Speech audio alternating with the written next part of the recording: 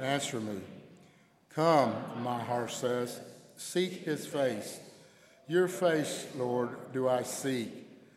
Do not hide your face from me. Do not turn your servant in anger. You have been my help. Do not cast me off. Do not forsake. The late theologian, Dr. James Cone, stated, "The church is the community that lives on the basis of the radical demands of the gospel, by making the gospel message a social, economic, and political reality. It has the courage to take the risk, knowing that, at this early stage, it lives in a society that refuses to believe the gospel message. Here at Lakeshore, we have the capacity to take this call seriously and to live out the radical demands of the gospel. This sermon barely scratches the surface of this topic, but we have to start somewhere." Sakina first approached me about this idea to do a joint sermon months ago when she expressed to me her disappointment that too many sermons about race set a low bar for allyship. Sakina, you expressed to me that it often feels like we're not really going anywhere. Can you say more about that? Of course. I believe my disappointment comes from the lack of concrete action taken by Christians towards racial healing and equity. I believe most Christians are anti-racist. I believe most Christians truly believe in loving their neighbor, but there seems to be a disconnect between the values and practice for many of us. I've been at Lakeshore for just over a year and a half, and I've heard people applaud twice at the end of sermons. One was Paula's sermon from last fall. Let's break down what she said. She talked about being raised on land and growing up in a communal neighborhood where everyone helped each other out. This sounds great. It's reminiscent of a type of community we've lost. But then she talked about setting the dinner table for the help, and I was instantly confused. She just said she was part of a great community that helped each other out.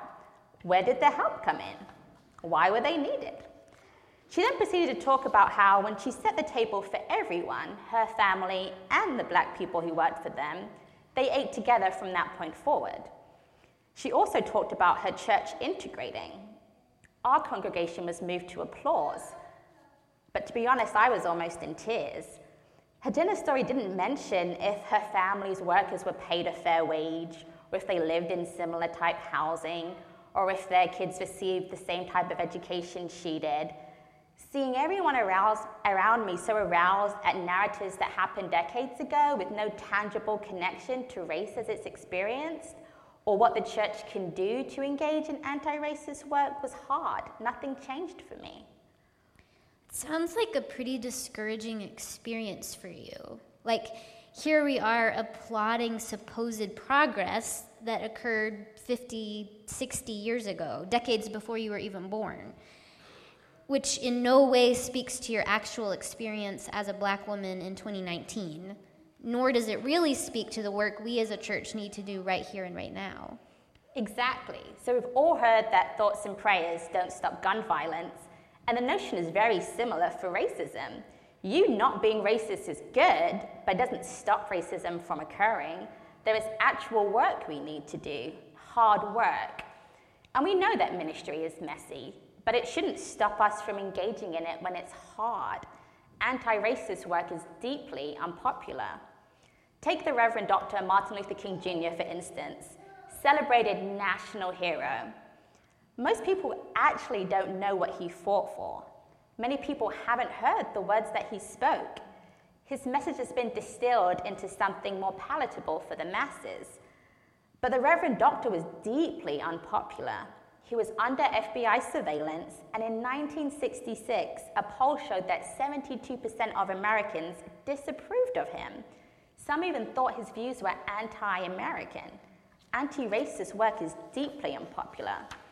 And one of the reasons being is that racism is structural and systemic, meaning that it's seeped into every fiber of our society. We can't just pull out one thing, fix it, and then racism be over. Culture, policies, institutional practices, history, and ideology all reinforce racism, and other types of oppression. And it's easy to think that we're already doing the work. Some of you have worked in or with communities of color your entire careers. But if you haven't worked explicitly to chip away at some of these structural causes, you really haven't been doing the work. I remember talking with someone, a fellow believer, when the movie Black Panther came out. He saw it and said, "I don't really understand why people are making a big deal out of it. You don't have to like Black Panther, you don't have to like that movie. But if you work with Black adults and Black children day in and day out and don't understand the concept of representation and how powerful it was for Black people to see positive images of themselves in that movie, you're not really doing the work and you're not really part of the solution." So the term that we should use is co-conspirator, because it talks about what we should be doing instead of allyship and being an ally. Co-conspirator talks about how we should be part of the good trouble, as the Representative John Lewis puts it, planning and organizing the work and not just liking what other people are doing on Facebook, actually being in solidarity with people that are marginalized. John 15 verses 12 through 13 reads, "My command is this, love each other as I have loved you. Greater love has no one than this, to lay down one's life for one's friends." Co-conspiracy. Kyndall, can you speak to some of the work you've done in this area? Okay, so my first instinct is to start listing things off, right? Like, I helped plan the Jesse Washington Memorial. I attended a Black Lives Matter protest in Waco, etc. But I really want to dig deeper than that. Like, sure, I've done a few things here and there, but the truth is that I'm often hesitant to talk about race or preach about race or engage on topics of race, mostly because I'm so afraid of getting it wrong. I don't want to mess it up or accidentally be offensive, and so I often choose silence. Or there have even been times when I'm in a conversation where only white people are present, and someone makes a demeaning comment or joke about people of color, and I feel really uncomfortable, but I don't say anything because I tell myself that it won't do any good. But I know that that falls short of the allyship bar and certainly the co-conspirator bar. Right, so it makes me think of my own desire to be more than an ally to the LGBTQ community. Like, I'm so excited about our Rainbow Sunday School class, but I'm not sure how to be a co-conspirator as a cisgender heterosexual person. I thought about attending the class, but I'm struggling with what I would contribute to that space. I don't want to sit there and just listen to other people's experiences like it's for my entertainment. I know I have to do the work to read and learn from my LGBT brothers and sisters and non-binary siblings to move from labeling myself as an ally to be more of a co-conspirator with them. Right. Co-conspirator to me implies that I'm not just lending my support, I'm actually willing to put myself at risk.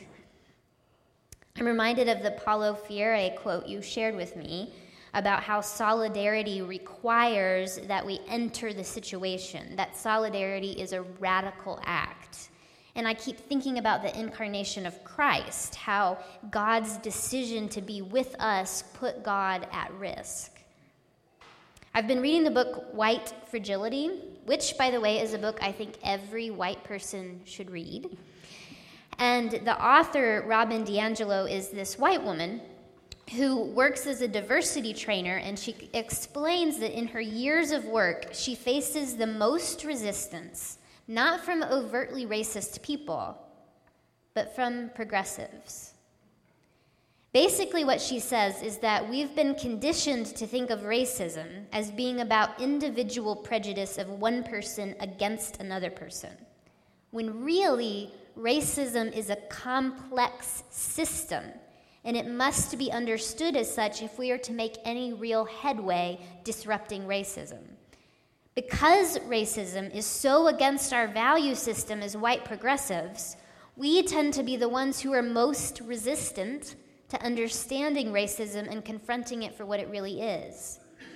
She writes, this, quote, white progressives can be the most difficult for people of color because to the degree that we think we have arrived, we will put our energy into making sure that others see us as having arrived. None of our energy will go into what we need to be doing for the rest of our lives, engaging in ongoing self-awareness, continuing education, relationship building, and actual anti-racist practice. White progressives do indeed uphold and perpetrate racism, but our defensiveness and certitude make it virtually impossible to explain to us how we do it. End quote. Her words are reminiscent of MLK's letter from Birmingham jail, in which King states that the greatest stumbling block to black freedom was not the Ku Klux Klan, but the white moderate. He said, "Shallow understanding from people of goodwill is more frustrating than absolute misunderstanding from people of ill will. Lukewarm acceptance is much more bewildering than outright rejection." So I think the very first step in becoming a co-conspirator is the willingness to admit that our understanding of racism as white people has been shallow, and that our acceptance of true equity is lukewarm at best. Yes, which is why the term co-conspirator is perfect to describe how we should be supporting efforts of justice and equity. Allyship allows us to be shallow, to change our Facebook profile pictures and put bumper stickers on our cars to maintain the illusion that the work is being done. But being a co-conspirator means you have responsibility. You have to take ownership of the anti-racist work, that you don't distance yourself from things when they're uncomfortable. I feel like I'm always in the process of learning here. For example, Natalie Webb and I have worked really hard to make Nevertheless She Preached into a space that's welcoming to all and that centers persons of color. However, it wasn't until after we had booked our next venue at First Austin that someone pointed out to me that that venue itself was a white space. It was the sort of space I'm comfortable with because I've grown up in those sort of churches all my life. I didn't stop to process what the space might feel like walking in if you were a person of color. When someone pointed that out to me, I had a choice to make. I could get defensive and say, "Hold up, I'm not racist. We chose the venue for these very sensible and logical reasons that have nothing to do with color." And I would have felt very justified in saying so. Or I could choose to listen to that feedback and let it inform choices about venue in the future. If I really want to be part of the solution, I have to be open rather than dismissive when people point things out to me that I didn't see before. I don't have to be behaving in a purposefully prejudiced way in order to need correction. I don't have to be behaving in a purposefully prejudiced way in order to need correction. Being white means I inevitably have blind spots because I have grown up in a culture that works to accommodate me and keep me comfortable. So part of what it means to do anti-racist work is to choose that I don't want to be blind anymore. I want to see color and the way color affects the world around me. To do anti-racist work means I have to drop my defensiveness. I need to get beyond the desire to prove myself as a non-racist and good person, because that effort at proving myself once again centers me and my experience. Instead, I need to educate myself and not expect people of color to do my education for me. I need to be open to learning the ways our society, our history, and our laws are racist, despite the discomfort that makes me feel. I need to get over my aversion to discomfort and recognize that the only reason I've been able to live my life relatively free of racial discomfort is because I am white and I grew up in white spaces. This discomfort I feel the more I learn is only a fraction of the actual hardship people of color face every day and are not able to escape. I am free to avoid the discomfort of knowing if I want to, which is a sign and stamp of my privilege. Whew, okay, so how's everybody feeling? This isn't a particularly comfortable conversation, and I honestly don't think I've felt this nervous to preach in a long time. Me too. To be honest, Kyndall, when I approached you about this idea of co-preaching, I was sincere, but I didn't think you would say yes. Well, I immediately said yes, and then afterwards I was like, oh no, what did I just agree to? This could be really hard. But what I've been telling myself for months now is that entering the discomfort is part of the work. It's what Jesus would do. Enter the real life dilemmas people face and not back away. So now that we've made ourselves uncomfortable, what now? We did not want to simply leave the hour of worship with feelings of white guilt or general despair. How do we make the radical demands of the gospel a reality? We know Jesus took real risks in his ministry, but what does that mean in our own context to follow the Jesus way?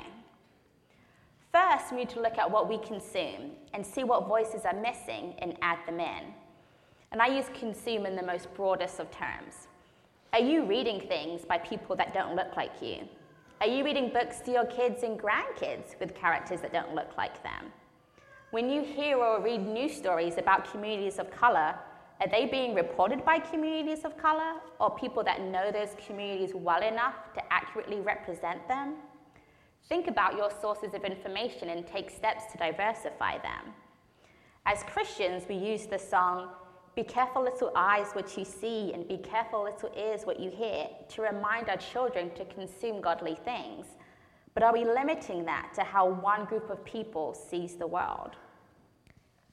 I mean, what if we named an all-white culture as explicitly ungodly? Because all white does not reflect the diversity of our Creator.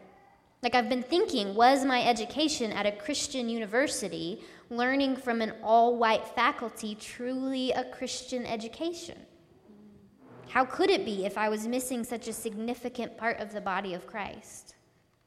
When we start to think critically about who is present and who isn't, it's incredible to see how pervasive these issues are.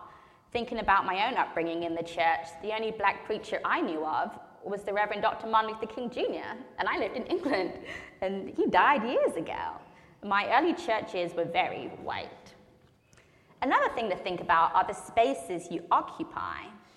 Do you socialize with people that only look like you? Who are the members of the organizations you belong to? When you go to Lula Jane's, do you go past there on Elm Street to see the rest of the street?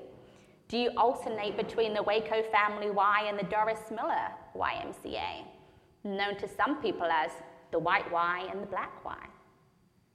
If you're always in spaces where you are the majority, consider the places you can enter where you can learn and be in solidarity with people who don't look like you.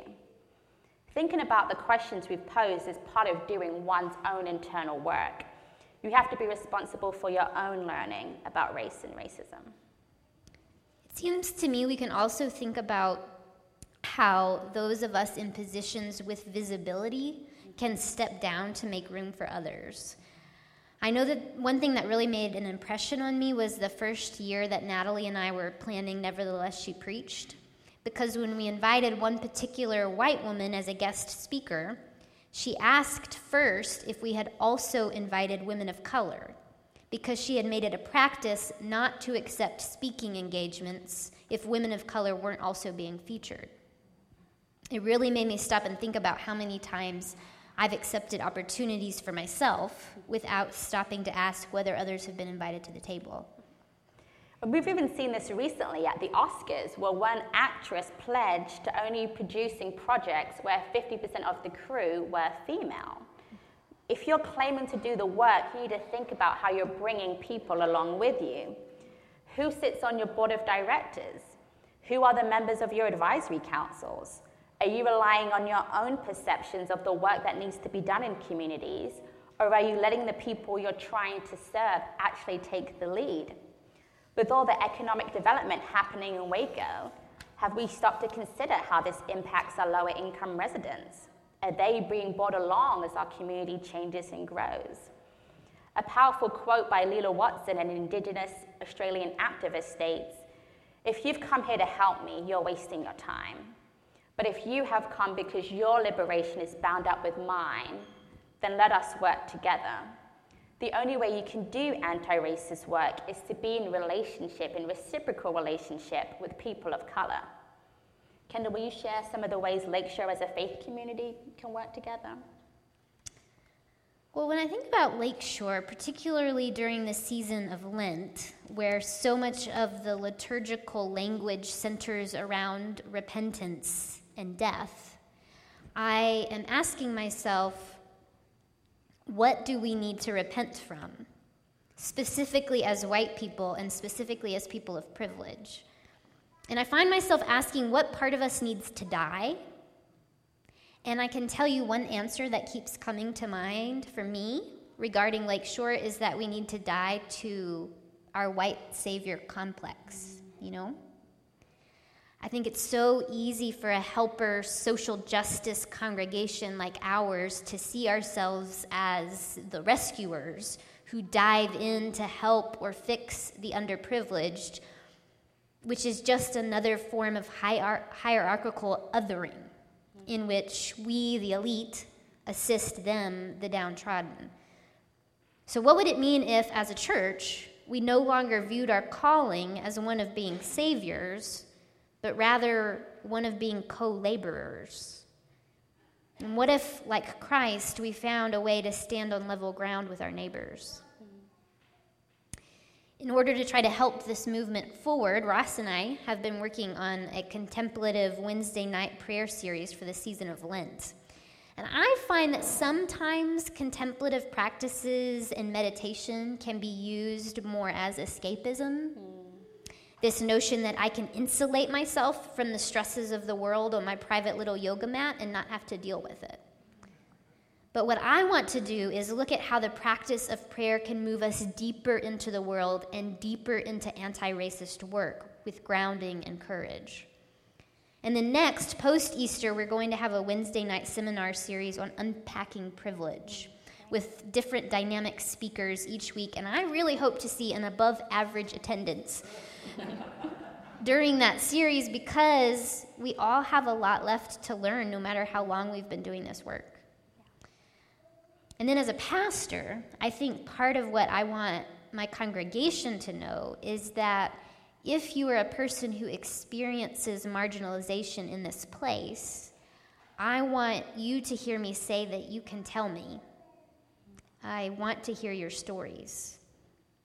And if you're a white person trying to explain to me how you experienced this sermon as reverse racism, I'll listen, and then I'll explain to you why you're wrong. But if you're a person of color or a person who hasn't been fully welcomed here, I want to be open to knowing what you really are experiencing, even if it challenges me. If this sermon has been uncomfortable for you, we're okay with that. Ministry is messy, and we shouldn't shy away from what's true, what is noble, what is right. Anti-racist work and anti-oppression work in general are all part of Jesus' commandment, love your neighbor as yourself. We are travelers on a journey, fellow pilgrims on the road. We are here to help each other, walk the mile and bear the load. I will weep when you are weeping. When you laugh, I'll laugh with you. I will share your joy and sorrow till we've seen this journey through. Pray that I may have the grace to let you be my servant too. Amen.